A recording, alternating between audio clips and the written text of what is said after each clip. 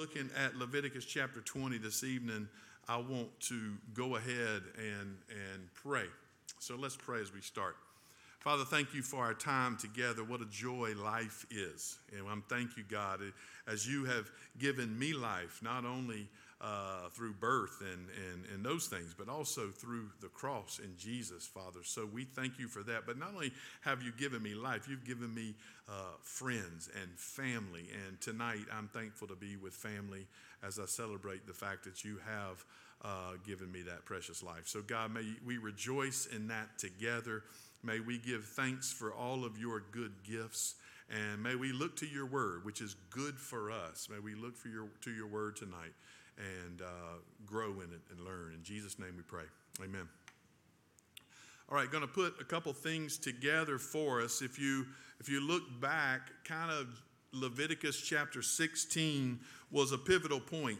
Everything before Leviticus 16 was working up to Leviticus 16. You had the sacrifices that they were to offer regularly because of their sins, because of their thanksgiving. You had the sacrifice they were to give. You had how the priests were to handle those sacrifices. You had how they were to come in and worship in this way. You were seeing what it took, because remember, God has saved his people from bondage in Egypt to live and dwell with his people. So he's telling them, here's what it takes for a holy God to dwell with his people, right? And so here's what's required of you. In Leviticus, we are still at Sinai. They got to Sinai in Exodus 20. The Lord comes down and gives them the 10 commandments. And then after that, the people say, that's enough. You go on our behalf, Moses. And Moses goes into the cloud on the mountain, and the Lord speaks to Moses. And through Moses, he's giving his law. He's giving his law to his people.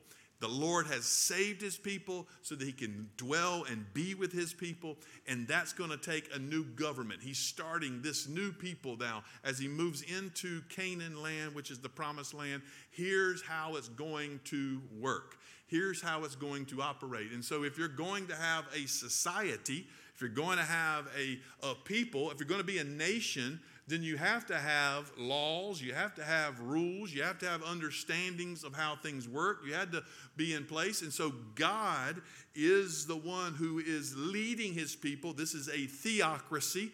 God is in charge. He's leading his people, and he's telling his people, here's how you live in light of the fact that I have already redeemed you and saved you. Here's how you live. And he calls his people to holiness. And so ultimately you say, up until 16, you see how it works. And in 16, you see that Yom Kippur, the Day of Atonement, one time a year. This is the sacrifices given on behalf of the people. Then after that, he continues now in what it means to live in holiness. So you saw it there in 17. Really, to be honest, chapter 18 and chapter 20 are almost parallel passages with 19 squeezed in the middle. And 19, as we saw last week, has that verse, you shall be holy, for I, the Lord your God, am holy. And so 19 and 20 kind of parallel each other. There'll be things in Leviticus especially. So there's verses in here, there's places in here that I may pass over as we do kind of this overview. This is not us diving into every little verse trying to figure that all out. We're getting an understanding of how to understand what's going on, where it applies, what are the principles, and those kind of things. So there'll be some of those places where you want to go, well, what about this verse? Well, good. You figured that out yourself. What I'm trying to do is give you those principles and guidelines for how you figure those out, right? And how we work through the text. Leviticus is a book that has a theme. God's people are distinct and should live holy lives. That's the main theme. And the secondary, or the other side of that coin, if you will, God's people are distinct, set apart for God, therefore they should live holy lives.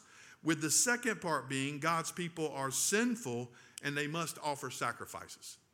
And so Leviticus is leading us up to that way. And what's happening here with this law that is given to Moses, this becomes a comprehensive set of guidelines to ensure that the Israelites' behavior in the promised land as God's people reflected their status as God's people. Does that make sense? If you're going to be God's people, then you need to reflect the fact that you are God's people. You remember how your parents used to put it. Don't forget whose you are and who you represent. Right? As you go out, therefore you're a representative of the name you bear. So it is with God's people. They have been called out. They are distinct, set apart for his purposes. They represent him now in the world. And so Leviticus and these laws are how Israel is to behave, reflecting their status as God's people. This means moral behavior. This means godly, faithful example to other nations. This means they acknowledge God's holiness and they acknowledge their sinfulness. In essence, one theologian has said that all of Scripture, all of theology comes down to 2 points. Know God and know yourself. Know God and know yourself, right? I mean, ultimately, that's what the Scriptures are coming to. Here's who God is, and here's who you are in light of that, right? Here's who you are in light of who God is. That means moral behavior, godly example, and God's holiness and our sinfulness.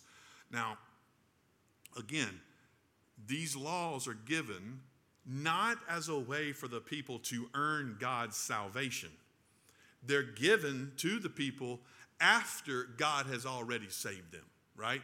The salvation in this passage is representative of the fact that he goes into Egypt and he delivers his people out of the bondage of slavery of Egypt. And so when he gets to Sinai, he says, you are my people who I have redeemed out of Egypt. Now you shall have no other gods before me, right? And so our life now reflects the fact that we have been saved. So these laws become a reflection of the change, the salvation that God has provided for us. They're not doing these to earn his favor. They're doing these because he has saved them already. Does that make sense? It's a very important distinction when it comes to why we are obedient to God. We don't seek after obedience to earn God's favor. We seek after obedience because we have received God's favor, because of who we are now. And when we seek after obedience because we've received God's favor, then it's a testimony that we truly have received God's favor. It becomes the thing that sets us apart and makes us distinct. So as the people are moving through, God gives them his word and he tells them. Now, some of these things seem foreign to us. Obviously, they should. You're dealing with a different kind of context here, a different history. God is pulling his people out of a pagan culture in Egypt. Multiple gods. They were worshiping the rivers. They're worshiping the crops. They're worshiping the cattle. They're worshiping the sun. They're worshiping Pharaoh himself. He considered himself a god. They're pulling them out of a pagan culture. And by pulling them out of that, for 400 years having dwelled there, they have that pagan, godless culture still kind of running there in their mind of what he's pulling them out of. And not only that, he's taking them into a place, Canaan, that's going to be full of godless people, right? It's going to be full of other nations that are not following after God. So his people are distinct and different, and they will look different from the other nations. Here's what's expected from you. Don't turn back to those things again. And so he says, therefore, the standard, as we saw last week, are not the nations that you see around you. The standard is God himself. Be holy, for I am holy, the Lord said. You don't compare yourself to those people. You compare yourself to me. And what you are to look like, the Lord is saying, is me. And so here is who I am. That means that all of these laws, all of this that's given, is a reflection of the holiness of God. Here's who we are. God says, here's who I am. So you keep these out of reflecting upon me. And so you are distinct. You keep these. And so when you get to chapter 20, you kind of have some things going on. That's why he deals with stuff that's so seemingly different. Like, why does he bring this up? Because he's coming out of these pagan cultures who were doing these very things. And so in chapter 20, he says, the Lord spoke to Moses saying, say to the people of Israel, any one of the people of Israel or of the strangers who sojourn in Israel who gives any of his children to Molech shall surely be put to death. The people of the land shall stone him with stones. I myself will set my face against that man and will cut him off from among the people, because he has given one of his children to Molech to make my sanctuary unclean and to profane my holy name. Molech was a god of the Canaanites. And one of the requirements for Molech was that you would sacrifice a child to them. And so this sacrificing of a child, the Lord is saying anyone who would do such a thing to receive blessing shall be put to death. We'll talk about that in a minute. You'll be cast out from me. You cannot worship another god, Molech being one, especially one as wicked as Molech. Anyone, really. And you see all throughout Scripture, by the way, that one of the expectations of a Christian society, a Christian people, is that you care for those who are most vulnerable amongst you. You care for them. So what is pure religion? Remember? What is pure religion in James chapter 1? Who do you care for in pure religion? The orphans and the widows. Those who need the most help among you, those where you care for them, you watch over them. And so any nation or people that could take a child and willingly sacrifice that child to some god or some other thing is of the abomination to the Lord himself. No one can do such a thing. No one can offer that. So if you do that, you're going to be in trouble. By the way, if you read 2 Kings, that's what exactly is what some of the Israelites started doing toward the end whenever God sent Babylon in to conquer them in punishment. They were sacrificing some of their children to the god Molech.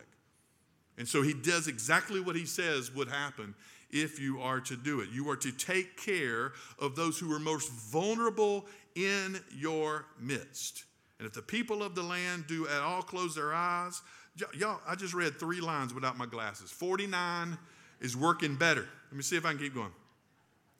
When he gives one of his children to Molech, and do not put him to death, then I will set my face against that man and against his clan, and will cut them off from among their people, him and all who follow him in whoring after Molech. Anyone who goes after another god, especially one so wicked as Molech, will be dealt with. Either you deal with it or I will, the Lord says. You will not get away with going after the most innocent among you. You will not get away with it. Here, actually, he uses that language in the text, and just because of the language itself, I'm going to put my glasses on, make sure I got it right. He uses the language of whoring after Molech. From the very beginning of pulling the people out of Egypt, the Lord speaks to them as his bride, right? You are my first love. So anytime God's people go after another god or put another god in the place of the one true and living God, it is committing spiritual adultery. The spiritual adultery. And so when you're going after these things, he says uses the language graphically, I think, to depict you're whoring after another god. You're going after it. By the way, James uses the same language. We'll get to this in a minute. Leviticus 20 takes a beating in the world. You know, Leviticus 20 is full of what some people consider just some silly little laws that are outdated and carry too much punishment with them. So one of the places that people try to attack Scripture and Christianity at is right here in the heart of Leviticus chapter 20.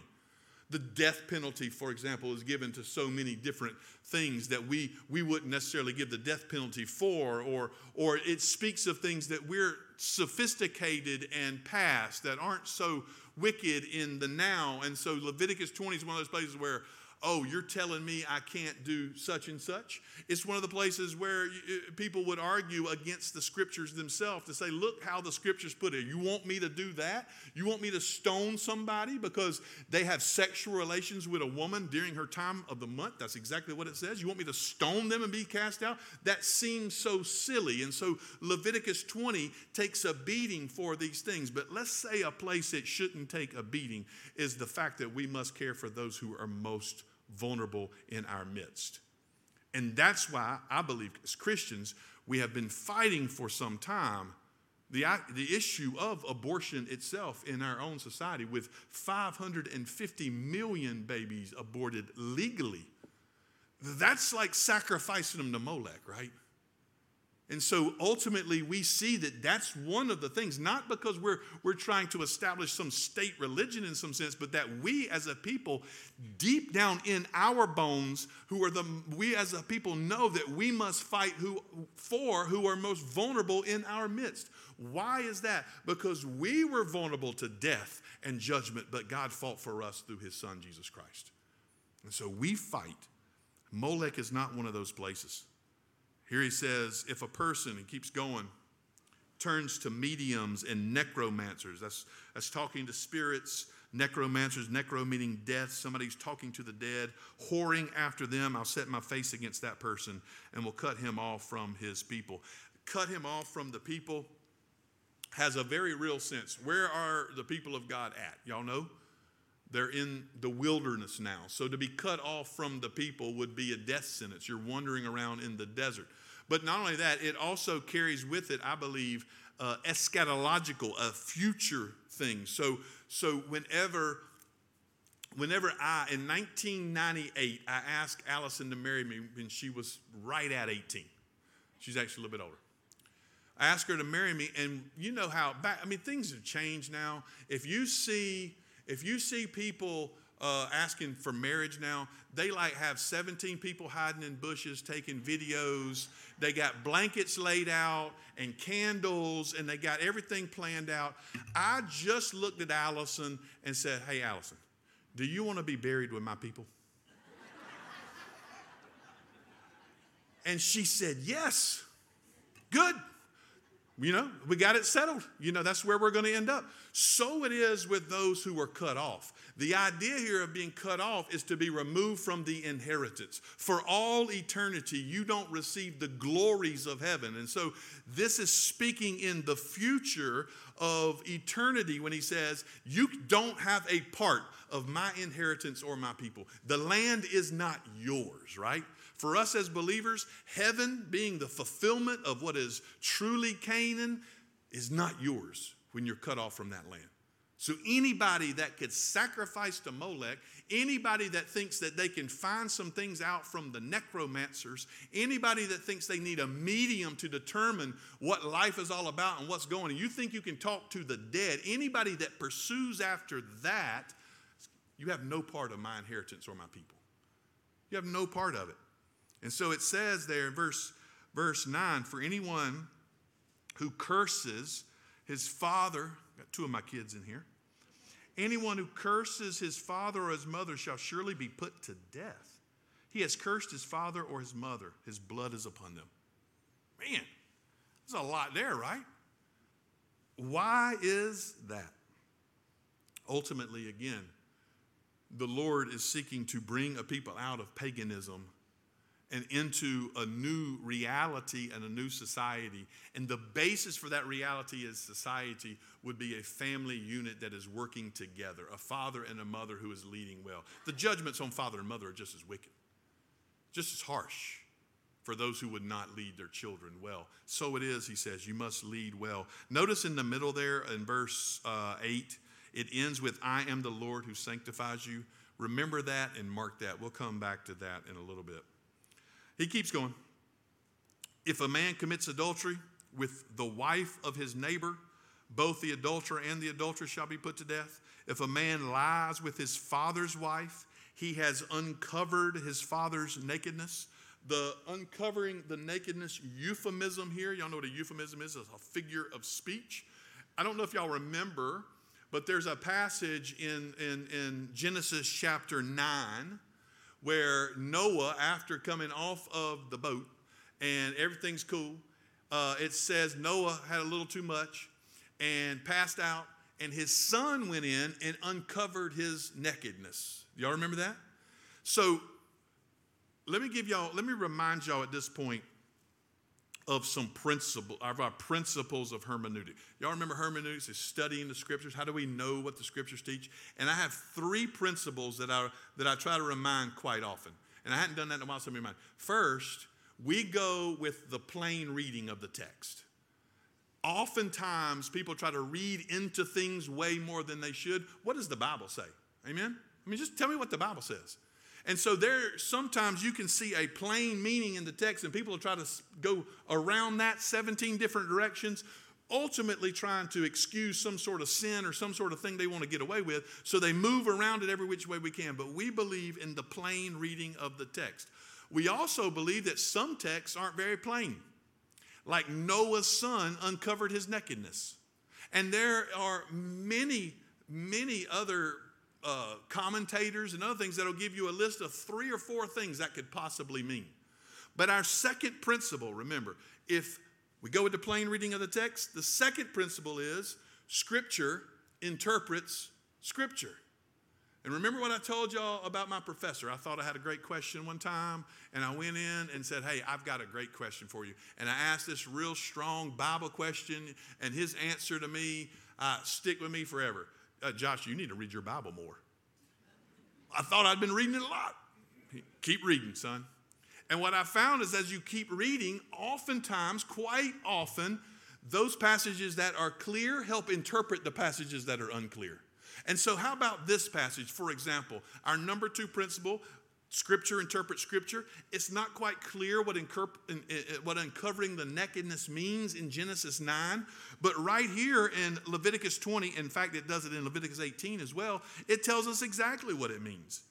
If a man lies with his father's wife, he has uncovered his father's nakedness. So what happens, the great wicked sin of Canaan or Ham in Genesis 9 that goes down to the Canaanites with Noah, is that when Noah passed out, his son went in and uncovered his father's nakedness. He laid with his mother. You see what I'm saying? That's wicked. And so ultimately you see why curses happen. That's where Canaan comes from. The Canaanites are descendants from Canaan, and that's who they're going in to take the land from. You see how it works. This is teaching us exactly what it means when it says that. Not pleasant, but that's what the scriptures mean. Again, being not pleasant should help us here. The scriptures are not hiding anything, right? They're very clear, they're very plain, and they talk about all kind of stuff. Some stuff we just wish that on a Wednesday night, and what do we have for supper tonight? Chicken. After chicken, we didn't have to talk about it. But we are. And here he says it. Both of them shall surely be put to death. Their blood is upon them. If a man lies with his daughter-in-law, both of them shall surely be put to death. They have committed perversion. Their blood is upon them. If a man lies with a male as with a woman, both of them have committed an abomination. They shall surely be put to death. Their blood is upon them. If a man takes a woman and her mother also, it is depravity. He and they shall be burned with fire, and there may be no depravity among you. Throughout Leviticus 18 and Leviticus 20, it is countless instances or speaking to issues of sexual immorality. Sexual immorality. And why is this? I mean, you can go down this list. This is highly important when you start a society, especially where Israel's coming from. They're coming out of Egypt when it was okay for men to take any woman they wanted at any time, right? It was okay for them to take them any time they wanted to. It was okay for them to overpower them. Women were used for their own sake and pleasure, not for family and family structure in life. So the Lord is saying, actually, listen, I'm the one who created sexuality. I'm the one who made it, and I'm the one who gets to define it. So if you're going to live with me, what you have known with human sexuality is perversion and wickedness. What I'm going to show you is how it should be. And it starts with the father and mother and their children. The father and mother give themselves to each other in a committed relationship. The children honor the father and mother. This is how the family structure works. This is how our society will be faithful and good. This is for the best, right? And I think in some ways, and don't quote me on this, or I mean it's recorded or whatever, so I guess it lives forever. I think in some ways, the breakdown of the family in our own society is the systemic problem for so many other issues that we have. The breakdown of a father and a mother who love each other and are faithful, and who have children who they raise up in the nurture and admonition of the Lord with what is good and what is right, is the breakdown that our society is experiencing now. Because when that breaks down, then all sexual relationships become open again and become free. Then everything else becomes a possibility, and it moves right on down the list. I'm not one that likes to simply argue the slippery slope problem, right? If you let this happen, then it's going to lead to this. But history itself over the last 50 years has testified that when you break down these things, it just keeps sliding into an abyss that you can't catch up with. And so ultimately what the Lord is saying is, here is how a good and faithful, God-honoring society looks like. Here's what's expected. And so for us, we'll get to this in a minute, and I keep saying that because I'm just hoping we just run out of time. But for us, what it means is that we are, if I put it like this, we are people who have been saved and redeemed by God out of slavery and bondage to sin, right? So our Christian life is a reflection. What you see with Israel happening here is a picture, right, of what happens in our own life. They were in slavery and bondage to Egypt. We're in slavery and bondage to sin. They had to have a leader come up and lead them out. Moses came up, led them out, and taught them what the law was, taught them what God expected from them. We had to have a leader, one who's greater than Moses. Jesus, the new and greater Moses, comes, leads us out of slavery to bondage and sin, and he teaches us and shows us what is expected from us now as we are strangers and sojourners, as Peter says, wandering through the wilderness, and we have not arrived. I don't know if y'all know this. America is not our promised land, although if it was, South Carolina would be the heart of it. But we have not arrived at our promised land yet. That's heaven waiting for us. And so we are strangers and pilgrims wandering through this world to get to there. And we live around cultures and people who do not honor God and do not follow God. That doesn't change how we live. Our standard's God, not them. And we set our lives up in ways that honor God and bring him glory and in the name. That's who we are. We're distinct as well. And so here he's saying all these things to say, this is what we do. It's interesting to me you get a passage like 13. If a man lies with a male as with a woman, both of them have committed an abomination. So you get passage about homosexuality, and it's amazing to me that could be controversial, right? People are trying to explain away these texts so much so as to allow these things to be okay within our own. And I get it. It's an emotional thing. Probably all of us today know somebody in our life who would identify themselves as a homosexual, maybe even in that relationship. So now what happens with us is it's not some distant thing we don't have to deal with. Now, it's one thing, as the old saying goes, the greatest movie that's ever been made was the movie Hoosiers. And so in Hoosiers, you know what the coach says? He says, you can get naked. This past Sunday, naked was in the text, and I said naked a couple times. Again, that was wrong. Because naked and naked are different, and y'all need to know the difference. And speak to Pastor Stephen. He'll tell you. You can get naked and howl at the moon, run around and howl at the moon if you want to. I ain't going to do nothing about it. But if you do it in my backyard, now I got to deal with it. You know what I'm saying? And so ultimately, it's easy for us to keep things separate when it's not dealing with us. But when it comes to us, and now we have to deal with these things, and we have to speak to some, and some of them may even be our children, our family members, our friends. When we have to do it, what we have to recognize is it's not as easy as we want, but it is pretty simple. There's a difference between easy and simple. Simple is like a machine. You know what I'm saying? This is a simple machine. It's clear. It's not hard to figure out, not hard to do. But that doesn't make it easy, I mean, look at sports, for example. It's easy. Put a basketball in a basket. Simple. But that doesn't make it easy. That's why very few people play in the Major League Baseball. Simple. Ball's coming at you, swing a bat and hit it. Simple, right? Y'all know that you could take the smallest field in Major League Baseball, which holds like 30,000 people, and every player that's ever played Major League Baseball in the history of Major League Baseball would not fill up 2/3 of it.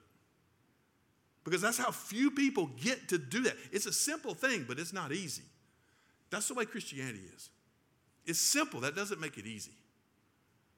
But what it does do is it determines for us how we are, what standards are we going to hold on to. Because the plain reading of the text, from Genesis 1 to Genesis 2 in the creation of Adam and Eve, all the way through the scriptures, the plain reading of the text is that God created man and woman so as to be together in a relationship, to reproduce children, to multiply and fill the earth, right? And the fact that people attack that simple thing speaks to the nature of the world we're in. The nature of the world we're in. Now, I don't have a lot of time. I will say this. The Lord created us. All of these laws go back to creation. They're grounded in creation.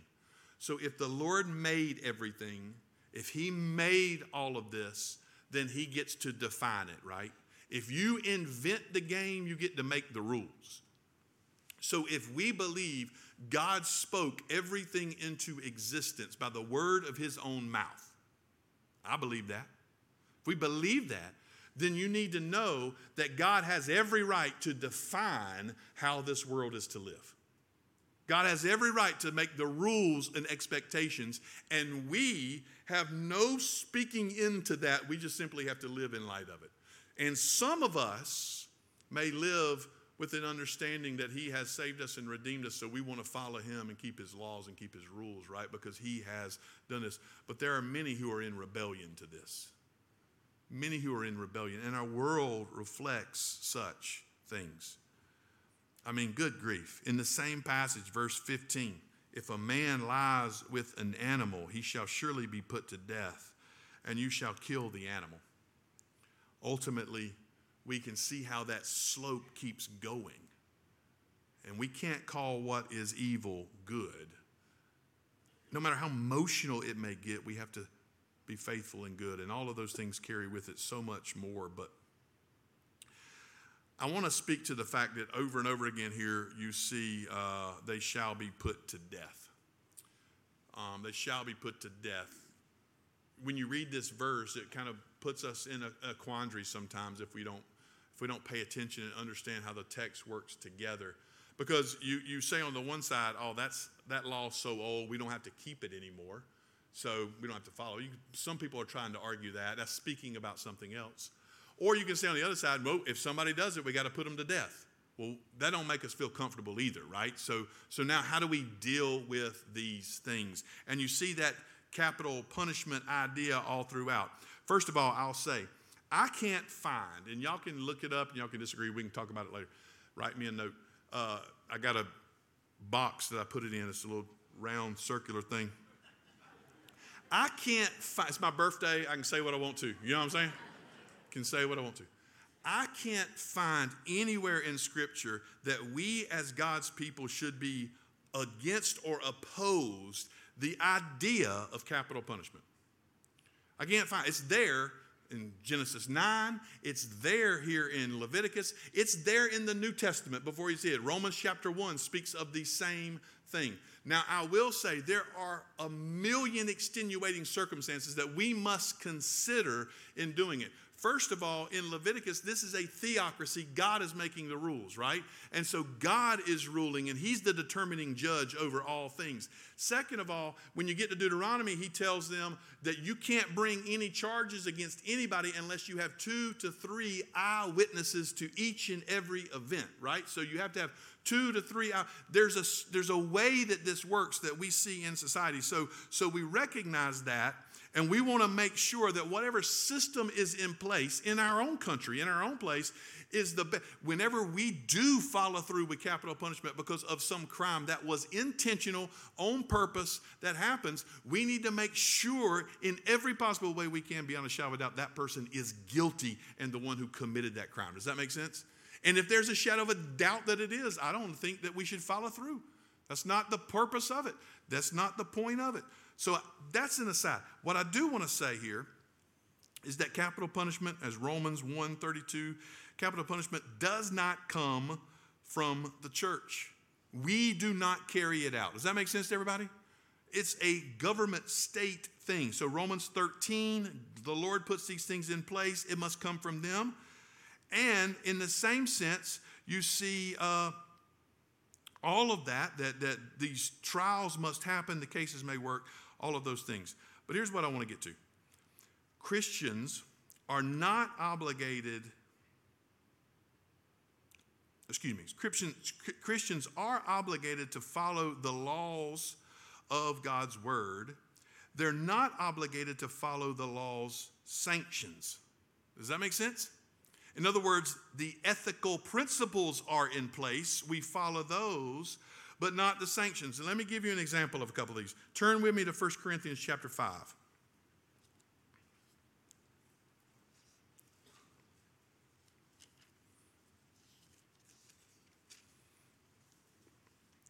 First Corinthians, in Corinth, Paul is dealing with, Paul's in Corinth in Acts. He's dealing with all kind of mess. You know, there's all kind of trouble within the church. Again, I jokingly say, and I got friends. I got a friend who pastors Corinth Baptist Church, and anybody that willingly names their church after this one has got all kind of like, what in the world are you thinking? Because they got all kind of problems. So here in chapter 5 of 1 Corinthians, if I can get there, Paul is dealing with an issue within the church, sexual immorality. It's actually reported that there is sexual immorality among you, and of a kind that is not tolerated even among the pagans, for a man has his father's wife. Now he's going right back to Leviticus chapter 20, right? And you are arrogant. Ought you not rather to mourn?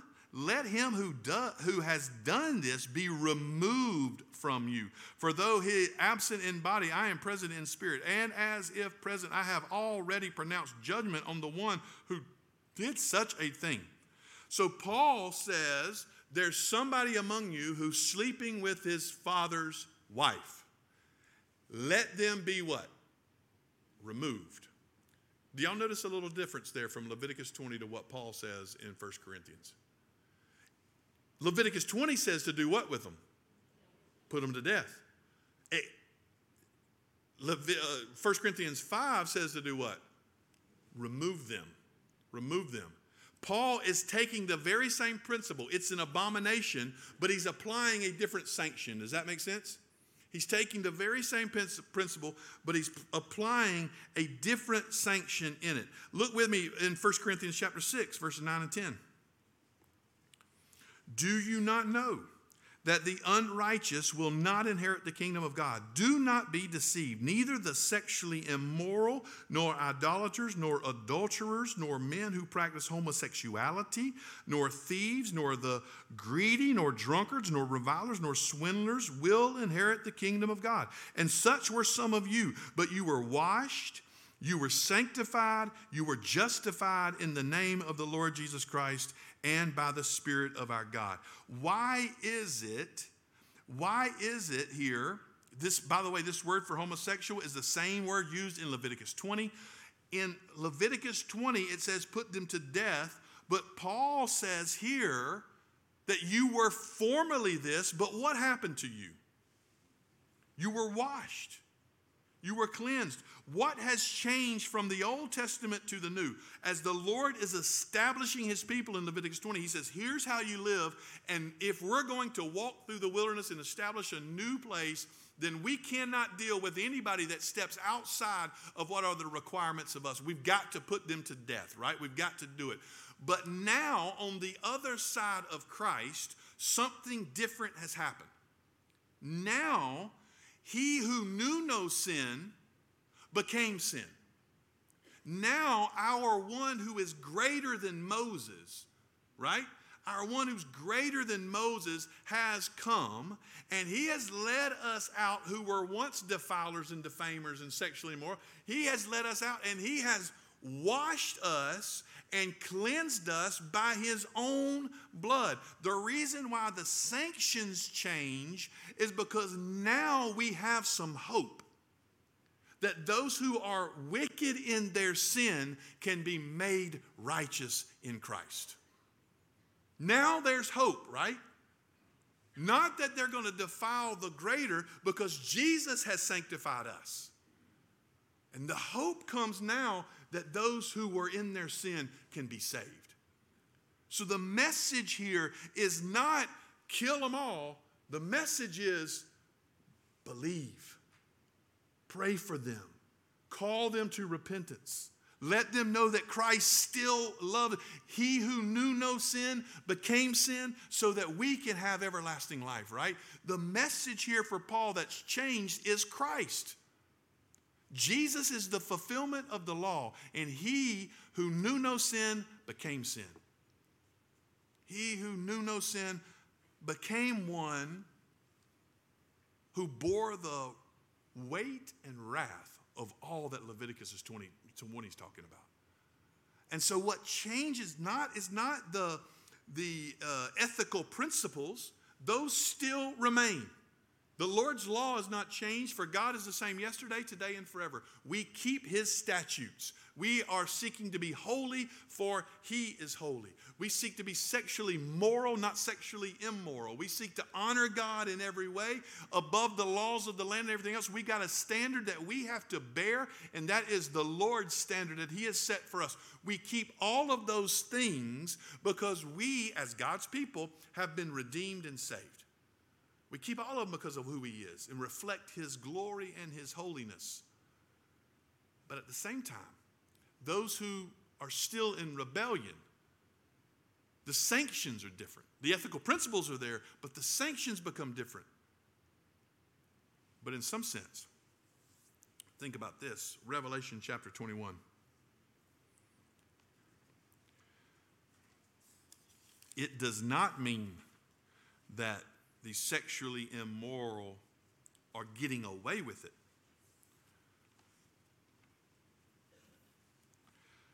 But in Revelation 21, verse 8, when the new heavens and new earth appear, but as for the cowardly, man, I actually like that. As for the cowardly, those who follow after the Lord are brave, right? But as for the cowardly, the faithless, the detestable, the murderers, the sexually immoral, the sorcerers, the idolaters, and all liars, their portion will be in the lake that burns with fire and sulfur, which is the second death.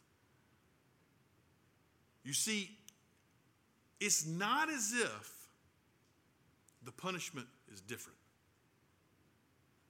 Now it's actually greater. Those who will remain in rebellion. God gives hope through his Son, and his Son, through the blood he shed, can wash and make anybody whiter than snow. Paul even says it when he says, I used to be that, I used to be that, I used to be that, but now I've been taken out of the kingdom of darkness into the kingdom of his beloved Son. Now I've been washed and made whiter than snow. I used to be all of those things. Now because of Christ, I've been cleansed. But anybody who rejects Christ and rejects the goodness and faithfulness and kindness of God and still lives in rebellion, their punishment is not coming from man on this earth, but it is a divine punishment that is for all eternity. It is for all eternity. So we don't think they're getting away with it nowadays. we recognize that the Lord will finally deal with those. Repent and believe, or he will finally deal with your sin. Finally deal with your sin.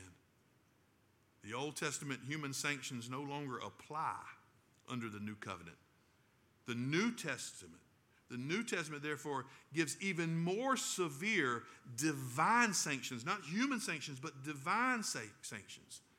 But the New Testament says that we can be changed. And we who are in our sin can be made whole again. And those who are in rebellion can be welcomed into the family.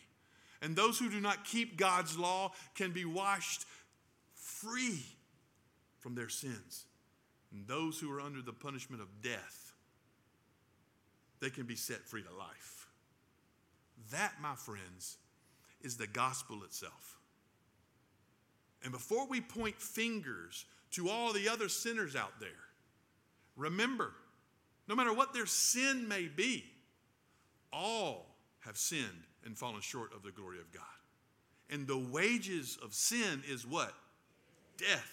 The penalty that hangs over the head of sinners in Leviticus 20 hangs over every one of our heads as sinners. But the gift of God through his Son, Jesus Christ, is everlasting life. Not death, but life. And so the reason we don't give those same sanctions is because there's a hope that redemption can take place. And those sanctions are in God's hands, not ours. Not ours. That's why let me help you put this as I close out. The most misquoted passage in all of Scripture, I think, especially in our day and age, is do not judge, right? You can't judge me. Y'all know right after he says do not judge, it says don't cast your pearls before swine. Y'all know that? So I don't know how else you make judgments. You got to figure out who's a pig or not. You know what I mean? When he says do not judge, he says two things. If you judge, no, you're going to be judged by the same. And two, that judgment he's speaking about is an eternal judgment. It is perfectly within our right to judge whether somebody is one that we should spend our time with, one that we should devote ourselves, one that we should let our kids listen to, whether that movie is right or that music is right. We make judgments all the time over what's right and good that we put in. We can perfectly make those judgments. What we cannot do is judge someone to hell. That's God's work. What we do is we offer them hope with life. That's what he's called us to do. And I don't care where you are. I'm the kind of Christian that believes that nobody, no matter what they've done, is too far gone from the grace of our God who can save them. If we believe there's people out there that's too far gone for us to deal with or work with, then the judgment comes on us. Because thank God, nobody considered us too far gone. And if Christ can save me, as Paul would say, he can save anybody. My life is one that has been a blessing. My father's a pastor. I tell the joke that everybody tells now. I think I first came up with the joke that when I was growing up, I had a drug problem. My parents drugged me back and forth to church. I said that first. 1997, I remember saying that. So I was in church my whole life. That does not make me any less of a sinner than those who have not been. And that does not make Christ's salvation in my life any less than the one he redeemed from the pit of this world. Because every one of us who has been saved and washed by the blood of Christ is a testimony and miracle to the power of God to work in our lives. So when we read these passages, the moral nature of them is still there. God is clear of what the expectations are. But the sanctions now have changed because of Christ. And we offer him for salvation. Notice what it says. I am the Lord your God. End of verse 24. Who has separated you from the people. You shall therefore separate the clean beast from the unclean, and the unclean bird from the clean. You shall not make yourselves detestable by beast or by bird or by anything which the ground crawls, which I have set apart for you to hold unclean. You shall be holy to me, for I, the Lord, am holy, and have separated you from the people, that you should be mine. Here's the good thing. As it says in verse 8, I am the Lord who sanctifies you.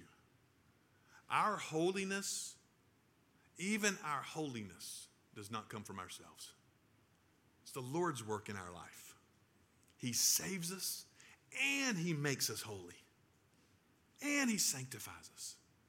What's left for us to do is simply be faithful. Simply be faithful to his word. Simply be faithful. Good. That's a heavy note to end on your birthday. Look, Ryan Thompson's leaving. He's mad at me. And see you, Ryan. I'm thankful for each and every one of you. Our society and our culture, our world today is going, it feels like 7 million miles per hour, right? It's like the moment we even try to formulate an understanding of one thing, the next thing pops up. And the moment we try to figure out how to handle that, the next thing comes. And then we're being bombarded for what we have to accept and what we have to do and where we have to go. What I am telling you is I believe in the end, this world finally will be dealt with. And only those left standing are the ones who were standing upon Christ Jesus and his word. And so I choose my lot because Christ has chosen me and called me to himself to stand with him in his word, even if it means we are socially outcast, even if it means I'm standing against everybody else. Recognize what the Lord says. If, as Paul writes, if God is for us, who can be against us? And his word, I believe, is clear. We got to do circles. We got to perform gymnastics. We got to do all kind of stuff to get around how clear his word is. His word is spoken, and so we stand upon his word.